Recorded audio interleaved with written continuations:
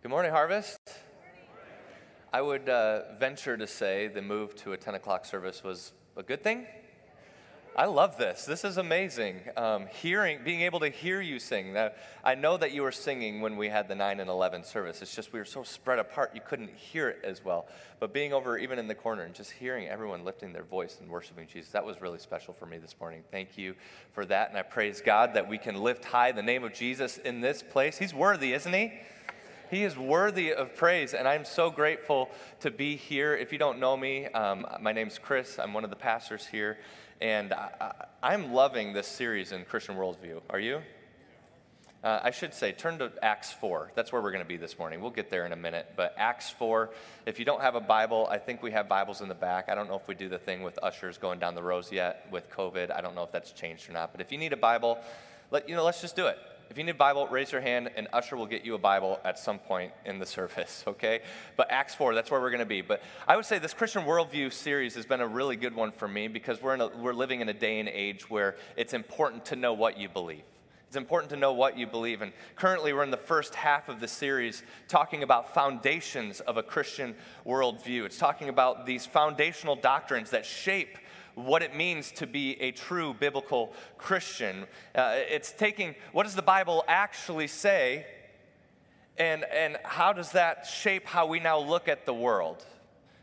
Worldview.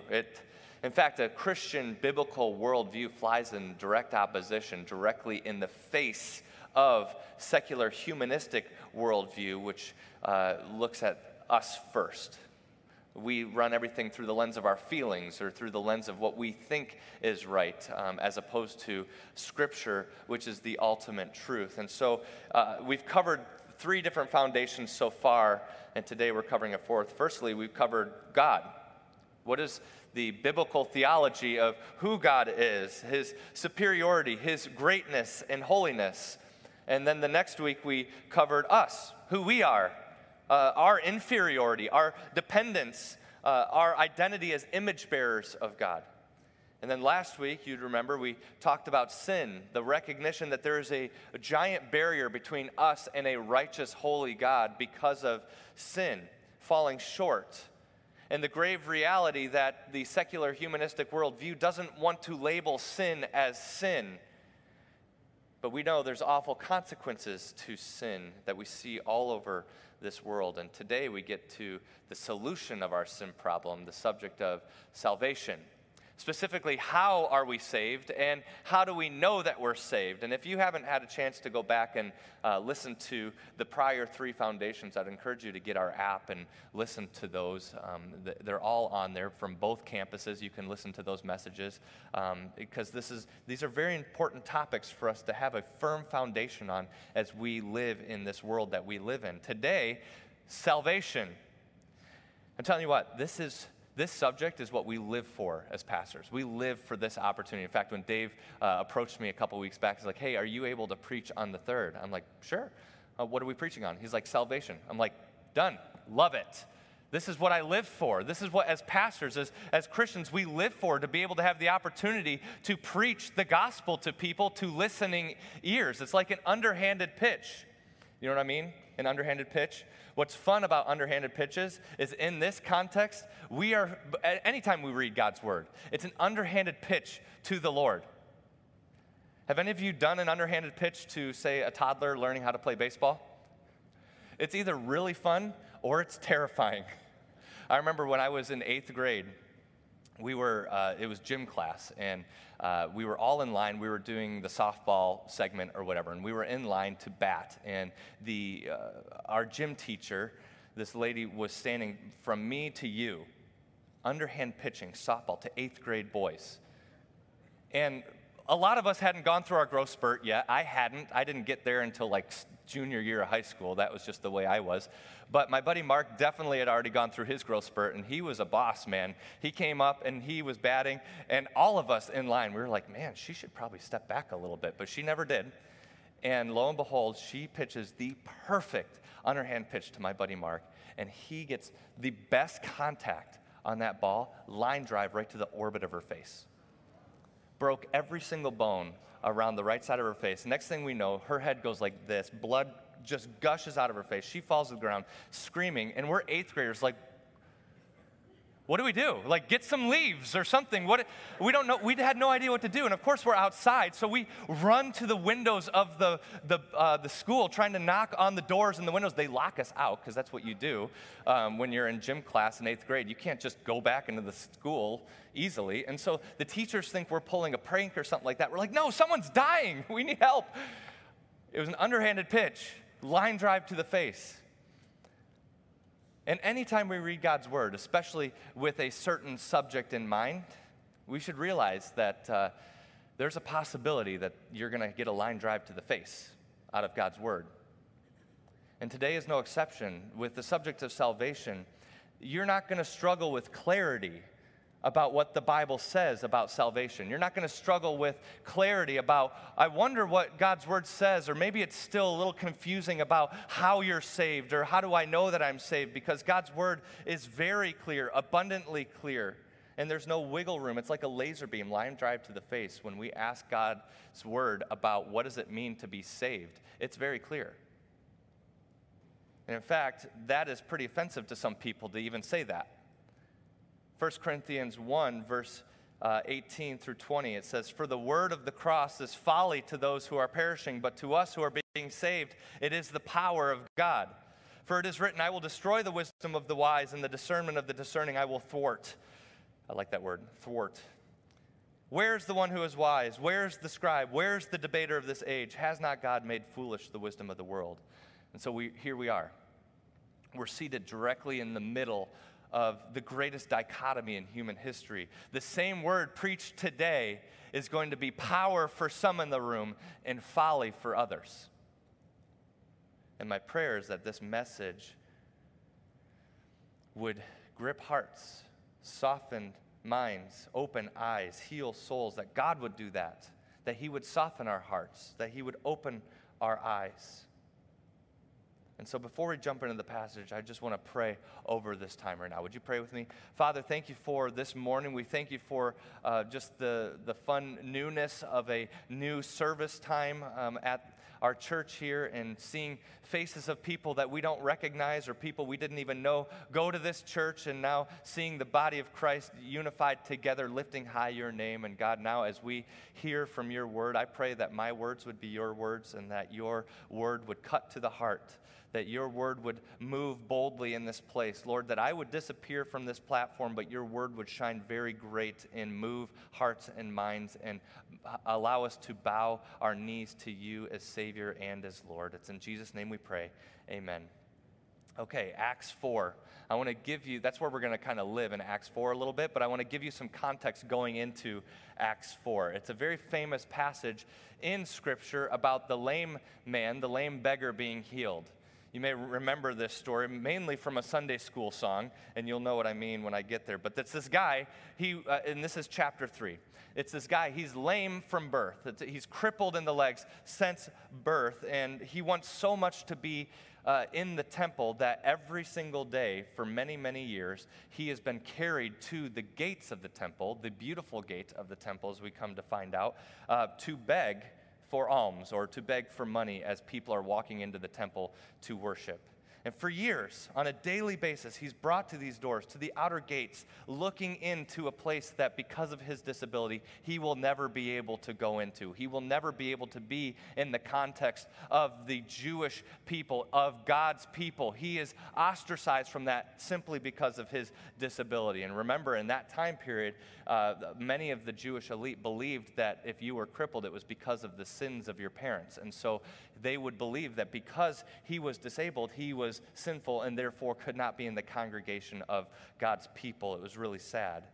And so, lo and behold, Peter and John are going into the temple, and they go through this beautiful gate, and this man is sitting there begging, and Peter looks at him intently, it says in verse 6, and he says, "I have no silver or gold, but what I have I give you.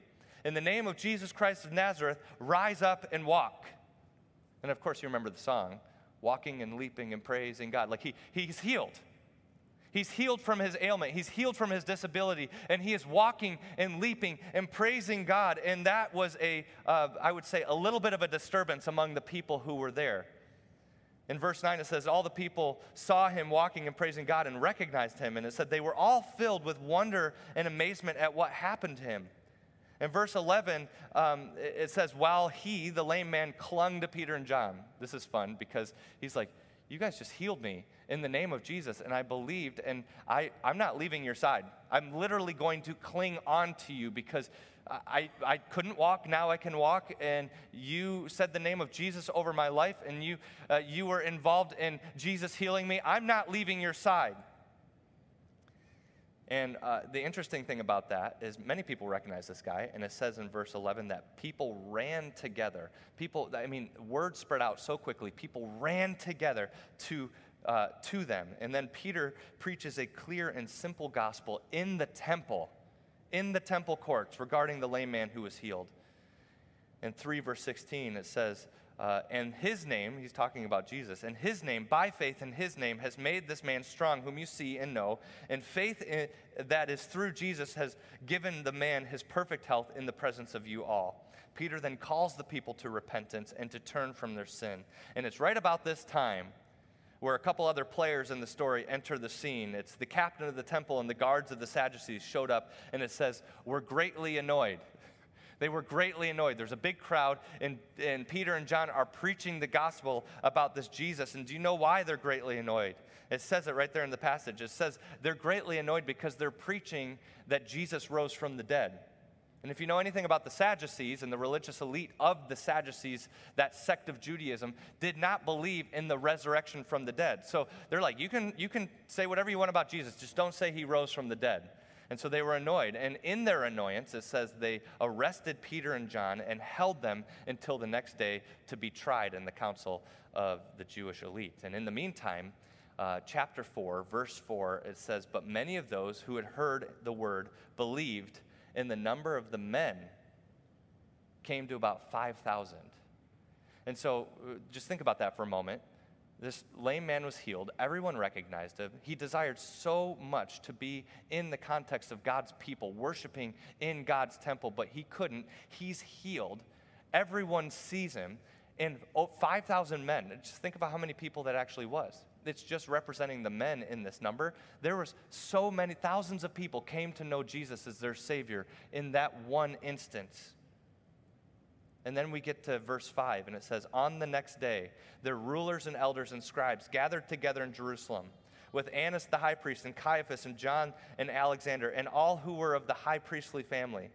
And when they had set them in their midst, they inquired, by what power, by what name did you do this? Then Peter, filled with the Holy Spirit, said to them, rulers of the people and elders, if we are being examined today concerning a good deed done to a crippled man, by what means this man has been healed, let it be known to all of you and all the people of Israel that by the name of Jesus Christ of Nazareth, whom you crucified, whom God raised from the dead, by him this man is standing before you well. This Jesus is the stone that was rejected by you, the builders, which has become the cornerstone. And there is salvation in no one else, for there is no other name under heaven given among men by which we must be saved. And so the big question this morning is, how do I know that I'm saved? How do I know that I'm saved? And often we ask this question in the setting of like a counseling room or soul care or in discipleship meetings with people over coffee. And sometimes people are going through crises in their life, and you ask them the question, okay, well, let's just start right at the beginning. How do you know you're saved? Are you saved? And can we just play the game that's like, I guess, popular on social media right now called Wrong Answers Only? Have you seen that? You see a picture of a watermelon. It's clearly a watermelon. It's like, what is this? Wrong answers only. And people come up with the stupidest things, and apparently it's funny, okay? So wrong answers only. How do I know I'm saved? Number one, well, I try to go to church as much as I can. I'm not perfect, but I'm pretty consistent. Going to church doesn't save you. Going to church doesn't make you a believer in Jesus Christ any more than going to the shop makes you an auto mechanic. Being in the context of an auto mechanic shop doesn't make you the mechanic. What about this one? Well, I try my best to be a good person. Great. Doesn't save you. Well, I'm really just doing my best and hope God sees that. He sees you trying, but that doesn't save you. Well, I'm not into the same stuff as my non-Christian friends. Great. Still doesn't save you. Well, I'm not doing drugs, or at least the hard drugs. Good to know. Didn't know there was differences there. Still doesn't save you, whether you do drugs or not. Can we just answer the question based on our passage today? How do I know I'm saved? Number one, my trust is in Christ alone. Alone. My trust is in Christ alone. It says, this Jesus is the stone that was rejected by you, the builders. This is verse 11, which has become the cornerstone. Verse 12. And there is salvation in no one else, for there is no other name under heaven given among men by which we must be saved. In order to know that you are saved, you need to know how to be saved. And the interesting thing about biblical salvation, about true salvation, is that it's exclusive. It's by grace through faith in Jesus Christ. It's by the grace of God willingly saving us, willingly going through the process of killing his son for us only. The gospel is simple and clear. You cannot add to it, nor can you take away from it. The gospel is very simple, but it does demand a great faith. It's a gift to us. The fact that God willingly, knowing that we were separated from him because of our sin that stemmed all the way back to Adam and Eve when they ate of the fruit, creating this barrier between us and a holy God, knowing that we could never have that distance replaced by anything else. We would never be able to have a relationship, a right relationship with God, apart from an act of God. And so in his grace, even from the beginning in Genesis 3, it talks about the Messiah who is going to crush the head of the enemy, even while he was struck in the heel by the enemy. That's the first prophecy that we have of the Messiah. And so God, being faithful to his word, out of his grace, because of his love, he killed Jesus on our behalf because of our sin, putting him on the cross, dying the death that we deserved, and then he was buried and he rose from the dead 3 days later, defeating death, defeating sin. And then when he resurrected from the dead, when he ascended into heaven, he said, I'm going to send you my helper, the Holy Spirit, to be able to live in us, the power of God himself, to be able to not only allow us to live in forgiveness and to live in freedom, but transform us from one degree of glory to another for the glory of God and for the blessing that we have in this life for eternity. That's the gospel. It's exclusive. And it's interesting, a secular humanistic worldview doesn't like the exclusivity of the gospel. And the world has come up with some competing gospels to try to lure people into competing gospels. Can we talk about some of those? I just came up with alliterated names just to be helpful here. The first one, the first competing gospel is Inclusive Ingrid. Inclusive Ingrid. This is the viewpoint that all roads lead to Rome. It really doesn't matter what you believe. It only matters that you believe in something. And if you know anything of the history of our church, in fact, last night I was preaching in Spring Lake. That building, not even a decade ago, was Inclusive Ingrid, an inclusive spiritual community. I remember walking in the doors of that building for the first time as we were looking at the option to share space with that church.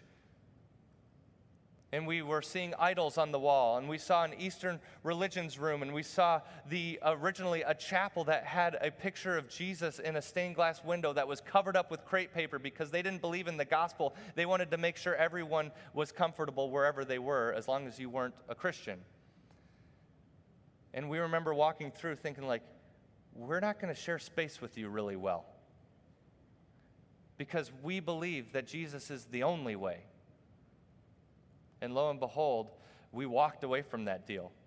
A lot of you are like, wait a minute, aren't we in that building? We are, because a year later, they defaulted on their loan, and the bank approached us and said, well, we got rid of all that stuff. Do you want to look at the building again? And we walked through it again, and that coldness, that weird heaviness wasn't there anymore. I'm telling you, talk to any of the elders or the pastors who were around in that time, and there was a night and day difference, a light and darkness difference to what it was like walking in that building, because they had lost their first love. And God left that place years ago when they decided to say, all roads lead to Rome. And you know why? Because God's word is very clear. The gospel is exclusive. Only Jesus saves. My trust is in Christ alone. Here's another one. Depressed Dennis. Depressed Dennis says, well, there are no roads. Just live your life and try to be a good person. When you end, you just end. Right? It's this nihilistic viewpoint that when you die, you just die, and there's no afterlife, there's no heaven, there's no hell, there's whatever. Just try to be a good person, try not to kill anybody, and just do your best at that, right? It's pretty depressing. Here's another one, Anxious Andy. This is the belief that you better hope to God that your good deeds weigh more than your bad deeds, and when you die, there's going to be this giant scale, and if your bad deeds outweigh your good deeds, then he sends you back into a different form to try to figure it out until you eventually get to the point, who knows how many years, generations, thousands of years before you finally live a life where your good deeds outweigh your bad, but you'll never have assurance that you'll go anywhere. And lastly, Religious Rick. Religious Rick believes there's only one road, yes, but it's more like a tightrope.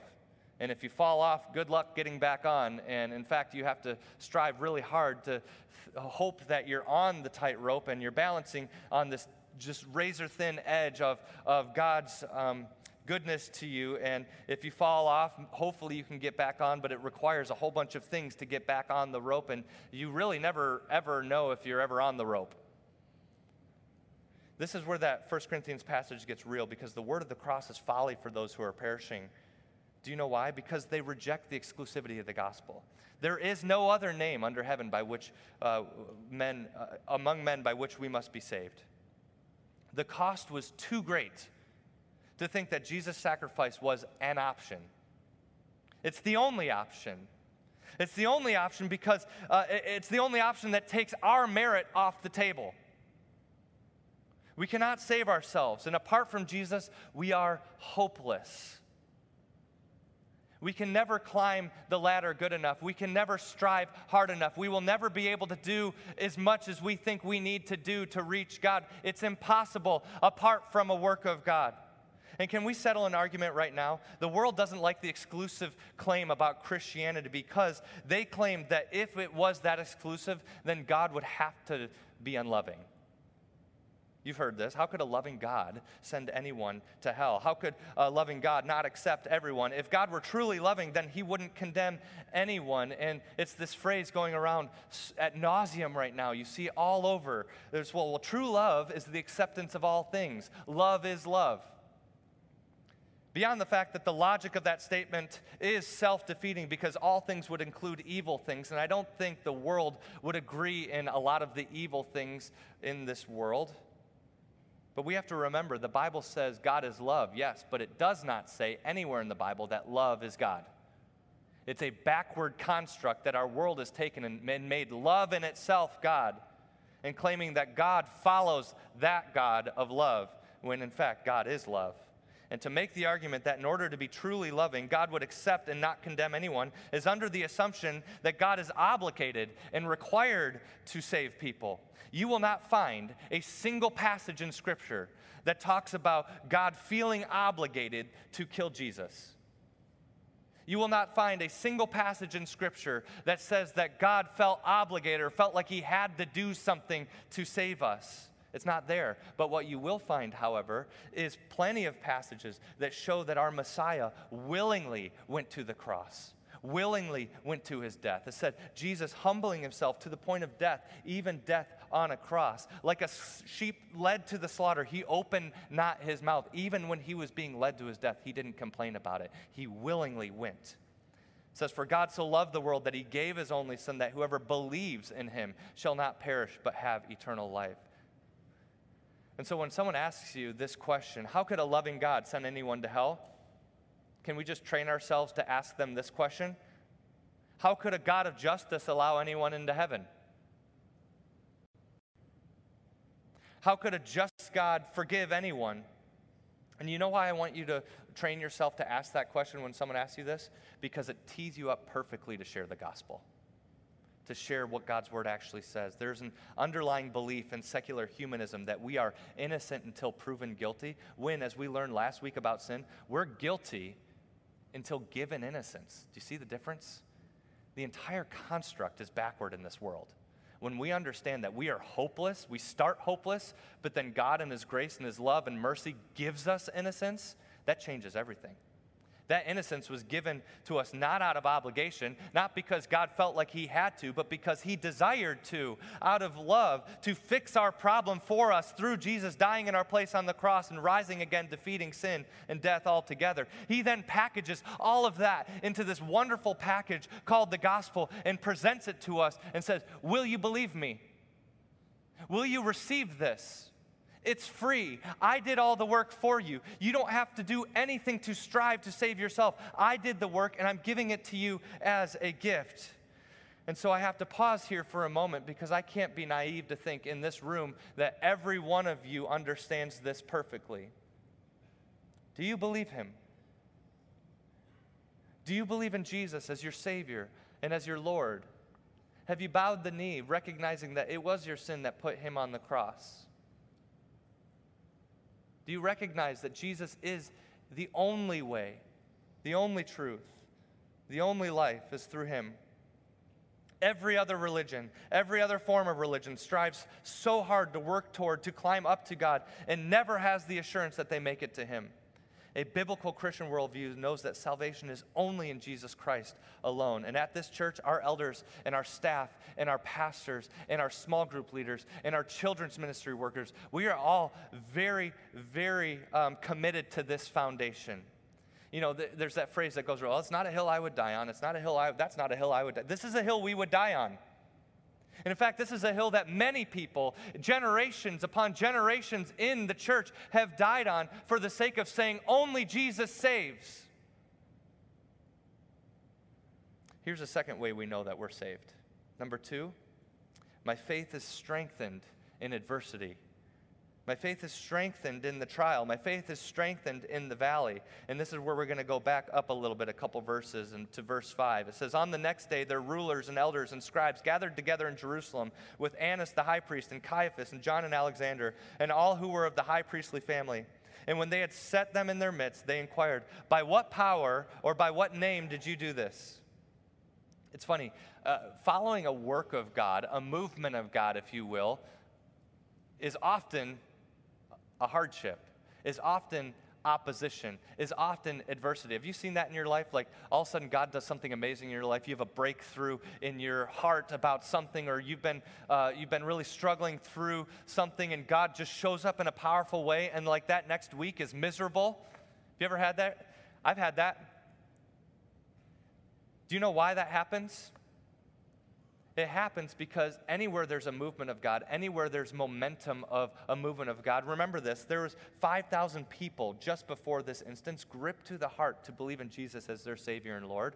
And who is close behind trying to block it? Who is close behind trying to stop it? It's the enemy. We have a very real enemy who wants to stop and block any momentum in our lives that is pursuing the Lord.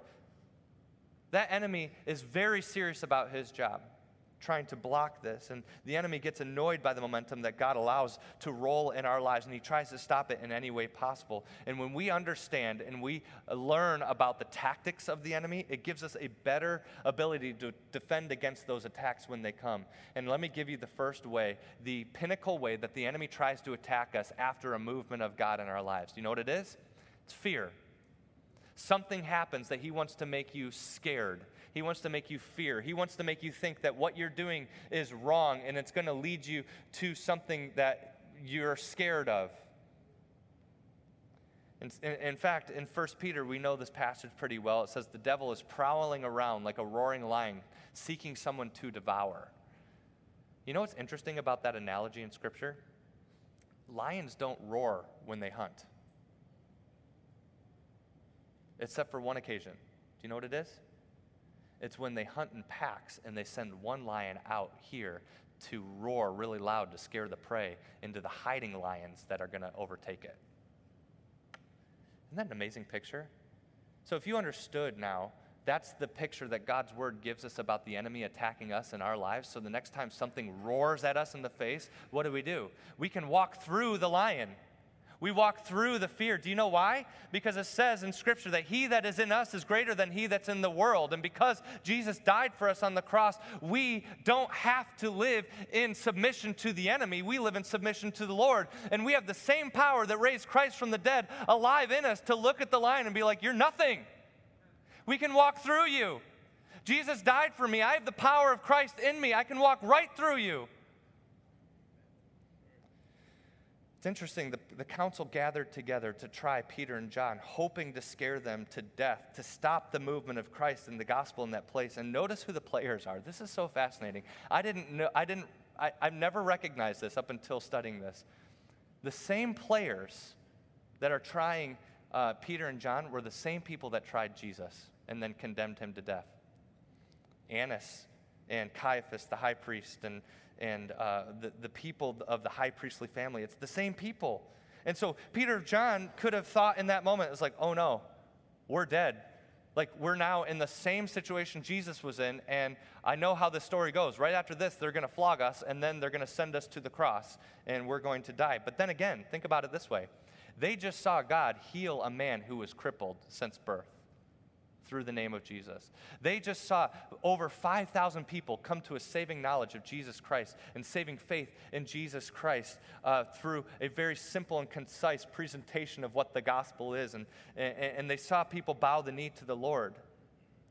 And so maybe instead of being scared, they looked at that lion trying to scare them, and they're like, wow, maybe they actually are using that as confirmation of what God is doing in their lives. Maybe that's something that is actually strengthening their faith, because they understand when God does something, the enemy wants to block it.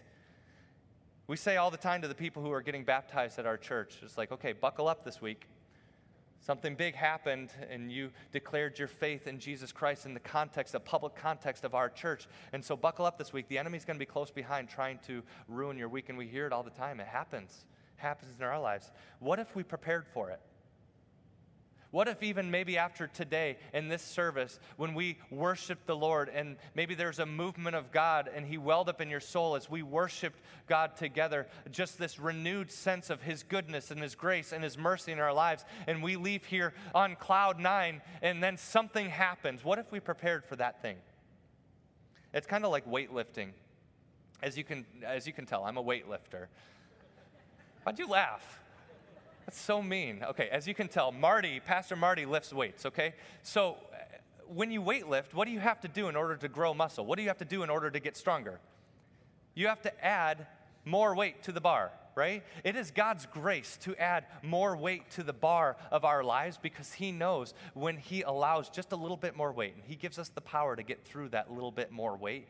When He adds a little bit more weight, that allows us to endure out of obedience. And in that obedience, through adversity, honoring and glorifying the Lord through that valley, through that trial, it leads to His glory, because He knows when we glorify Him, we are most blessed in glorifying Him, and it leads to our blessing. And so how do I know that I'm saved? It's only through Jesus. Secondly, my faith is confirmed and strengthened when the opposition hits. And here's the third thing. My confidence in Jesus' work, past and present. My confidence is in Jesus' work, past and present. Pick up here in verse 8. It says, Then Peter, filled with the Holy Spirit, said to them, Rulers of the people and elders, if we are being examined today concerning a good deed done to a crippled man, by what means this man has been healed, let it be known to all of you and to all of the people of Israel that by the name of Jesus Christ of Nazareth, whom you crucified, whom God raised from the dead, by Him this man is standing before you well. Put yourself in that scenario. Put yourself in the room, like a fly on the wall in the room. And I would like to think that Peter, when he's saying this, first of all, he has boldness because the Spirit filled him. And he says this. He's like, let it be known to you and all of the people of Israel that by the name of Jesus Christ of Nazareth, I just imagine he's looking at the Pharisees when he says that, because those were the people who opposed Jesus in his weekly ministry all the time, being there. The Pharisees opposing, who are you? What power are you doing? He's like, by the name of Jesus Christ of Nazareth. And then looking at the high priest, whom you crucified. And then just because he's a boss, he looks at the Sadducees like, who God raised from the dead. Peter is a boss, man. Did we forget that just months earlier, Peter was the one who denied Jesus 3 times just outside of these walls that he's in right now to a servant girl? He denied Jesus, and now he's in talking to the same people that Jesus was condemned by, and he's just owning the room. What made the difference? It says it in verse 8. He was filled with the Holy Spirit. And we need to understand the Holy Spirit is the power of God himself, speaking so boldly through people and through Peter, confirming the work of Jesus in the context of this man's healing. And what's interesting is the indwelling Holy Spirit, that happened because Jesus ascended. When Jesus ascended, he says, don't worry, I'm going to send to you my helper who is going to be with you and who is going to speak for you in the time of trial, who is going to strengthen you and be the same power that raised me from the dead is going to be alive in you. I will be with you to the end of the age, it says in the Great Commission. When Jesus ascended, we got his Spirit. And that changed everything for Peter because through the power of the Spirit, it transformed that coward into a commander. And he commanded that room and just preached so boldly to the greatest opposition of that time that Jesus' work was accomplished in this man's life. It was accomplished in the past when he died, and he is continually accomplishing his work through the Spirit. It's interesting, Jesus' work is in two forms in our lives too. It's in his completed work, that he died for us. He took our place on the cross. He settled that debt on our behalf. We now have a right relationship with God once and for all because of Jesus' sacrifice and rising from the dead, but also his continual work. So his completed and his continual work daily through his Spirit, because of his resurrection, sealing our ultimate victory, his Spirit now is alive in us, transforming us from one degree of glory to another. And so the fruit of salvation in Jesus Christ is transformation. That transformation is impossible for people to refute in us. Because did you know this? Your testimony can't be argued against. I mean, I'm looking at many people in the room who I know personally who have a testimony of how Jesus transformed you from blind to seeing, from death to life, from lame to leaping. And I know you well enough to know that you're like, no one could tell me that didn't happen in my life. You know why? Because your testimony leaves the opposition speechless. That's the big idea that we have this morning. It's this. It is impossible to argue with a transformed life. In verse 13 it says, now when they saw the boldness of Peter and John and perceived that they were uneducated common men, they were astonished and they recognized that they had been with Jesus. But seeing the man who was healed and standing beside them, think about this for a minute. The man who was healed, even after they got arrested, was like, I'm still going with you. I've been crippled for so long, I haven't ever even been in the gates of the temple. Now I get to go inside the temple. I'm going with you. He's standing there. It says they had nothing to say in opposition. But when they had commanded them to leave the council, they conferred with one another, saying, what shall we do with these men? For that a notable sign had been performed through them is evident to all the inhabitants of Jerusalem, and we cannot deny it. But in order that it may spread no further among the people, let us warn them to speak no more of this name. So they called them and charged them not to speak or teach at all in the name of Jesus. But Peter and John answered them, again, what a boss. Whether it is right in the sight of God to listen to you rather than to God, you must judge, for we cannot but speak of what we have seen and heard. And when they had further threatened them, they let them go, finding no way to punish them because of the people, for all were praising God for what had happened. For the man on whom this sign of healing was performed was more than 40 years old. 40 years sitting at the gate of the temple, crippled, being judged by the Pharisees. Everyone knew who this guy was. And everyone understood that God did a mighty work in this man, and they could not refute it. They could not refute his testimony. It's impossible to argue with a transformed life. And by the way, Jesus is still transforming lives today. I want you to turn your attention to the screen.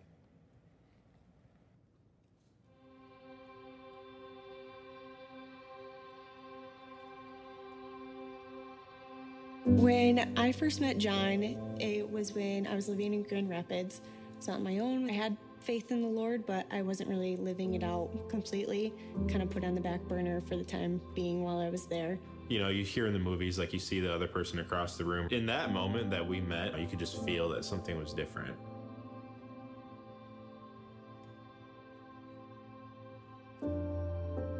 There was just something different about him that I really was kind of drawn to, and from there, we kind of started hanging out and seeing each other. It just kind of started to grow into something more. I fought it a little bit, didn't really want a relationship. We started dating and hanging out more. I kind of did some self-reflection at that point where I was like, I'm living my life right now, and I'm getting into this relationship where I could see myself maybe getting married someday now. It made me think about my relationship with God and what that would look like in marriage as well. That's when it flipped for me, and that's something that I really wanted to work on, my relationship with God, and I wanted that to be a central focus in my marriage. We sat down one day and she's like, hey, out of a husband, I want somebody that's a believer. I want somebody that's gonna lead me. And I basically told her, I'm never gonna believe in God. From there, it kind of hit me hard because I did start to like him quite a bit. But I knew that for me personally, moving forward with my relationship with God, that I couldn't move forward in a relationship with John. So we broke things off.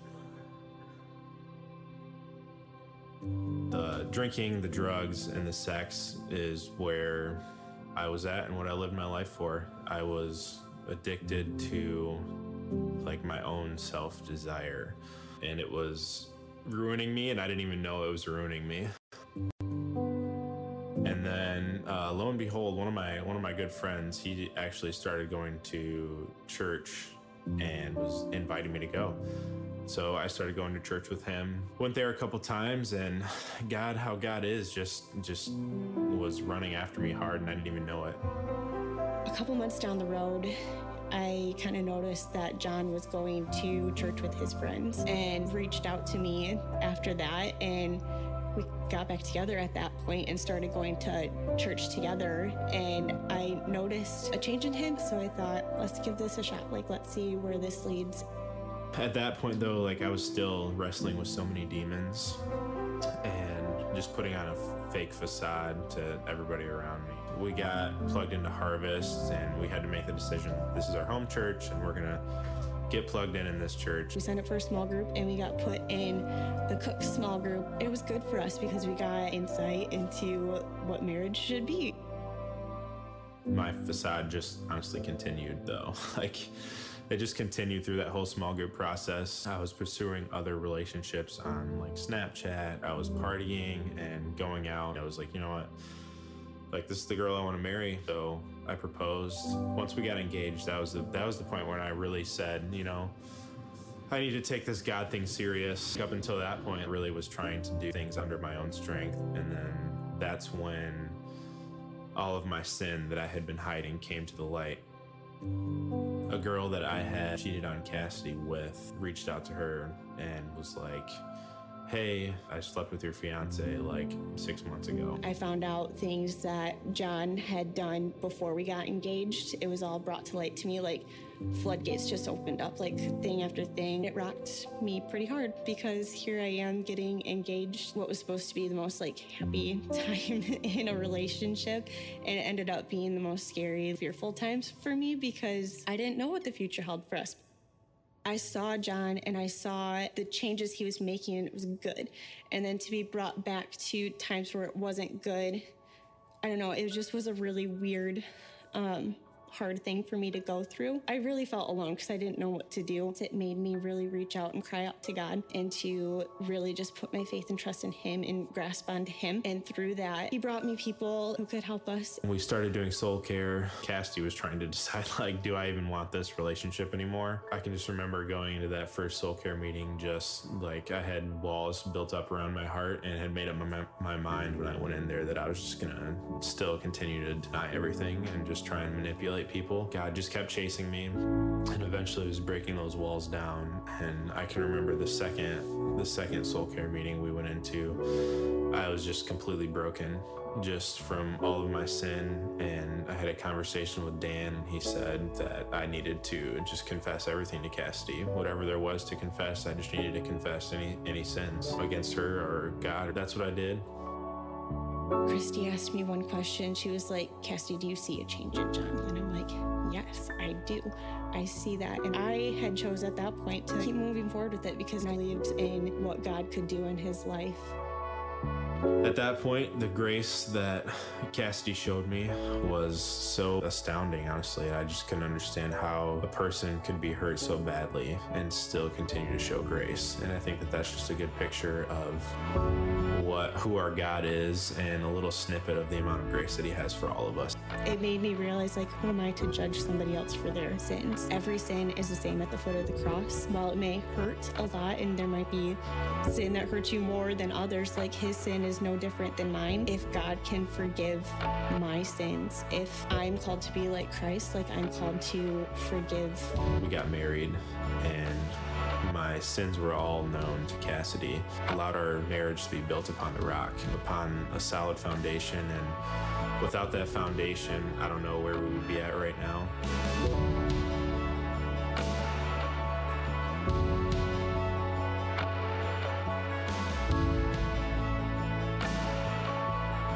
Since we've gotten married, he's been such a strong leader for us spiritually, and always pointing me back to Christ, and, like, really just has shown that relationship with Christ and led our family in that. Seeing how God worked through those situations, that is what we're thankful for, that God pulled us out of those hard times. Just thankful that God brought us out of that. And Yeah, brought us both to like a flourishing, fruitful, real relationship with him.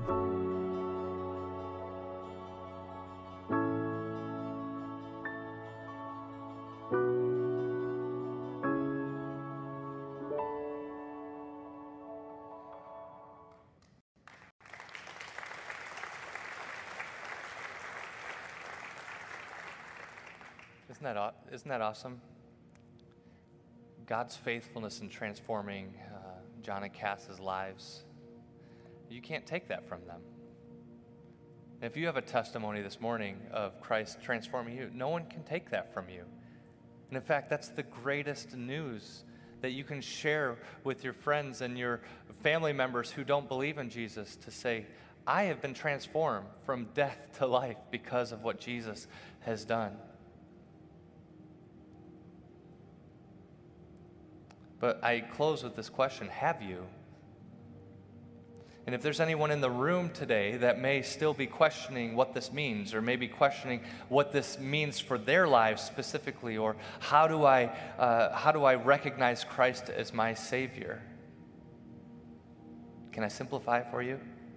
It's receiving the gift that He gave us, believing in Him. To believe in Jesus as your Savior changes what you do, changes everything of who you are. Because when He is Lord of your life, you want nothing more than to glorify Him because of what He's done for you. And we would love the opportunity to talk with you, to pray with you, to talk more about this process through this with you. After the service, we're going to have pastors and elders up front. We would love for you to take advantage of that, to be able to work this out with you, and to convince you even more, maybe even with the testimonies that we have as pastors of our lives, of what God has done and what Christ has saved us from. Because you are not too far gone. You can't run so far away where God isn't right behind you the second you turn around. I love that in the video when Johnny was like, I was running and I just wanted to keep running, but God was running faster yet. Because that is our God, willingly, out of His love, desiring to have a relationship with you. And He made that way possible through Jesus. Let's pray. Father, we thank You for this morning, and we thank You for just the power of who You are. And God, we're so grateful for the gospel. We're so grateful for Your Son who took our place and gives us Your power to be able to navigate this life, even in the world that we live in right now, which is such a hard world to live in. But God, we know that You are faithful, and You help us, and You are a good and faithful and gracious God. I pray, Lord, for anybody in the room right now whose heart is going crazy, wondering what that feeling is, that conviction in their life, whatever it's sin or something that is making them feel uncomfortable right now. God, I just pray that You would humble their hearts to be able to bring that sin to the foot of the cross and see it settled and forgiven through what You've done. God, You are a good God, and we love You. It's in Jesus' name we pray. Amen.